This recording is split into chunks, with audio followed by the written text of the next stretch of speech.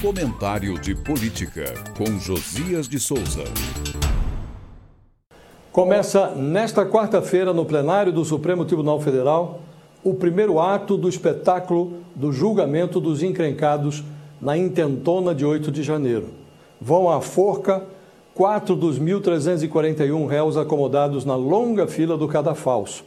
Ao final, restarão sentenças draconianas e a incômoda sensação de que a corda arrebentou primeiro nas mãos menos poderosas.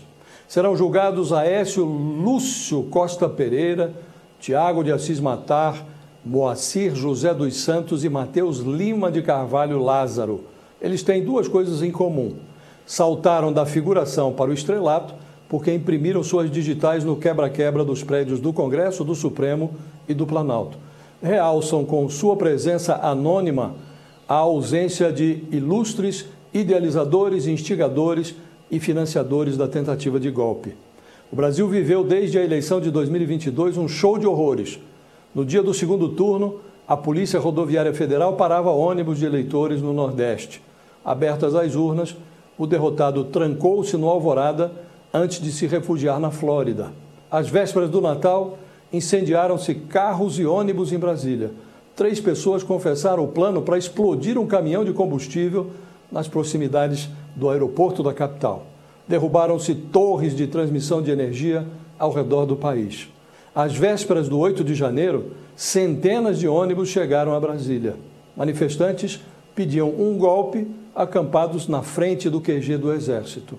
Sob monitoramento do governo, as redes sociais convocavam as pessoas para comer o bolo numa festa da Selma.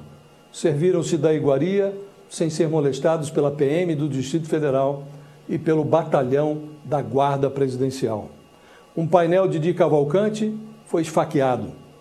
O relógio de Dom Pedro VI foi atirado ao chão. A mesa do Senado foi tomada por vândalos. Até o armário de togas do Supremo foi violado.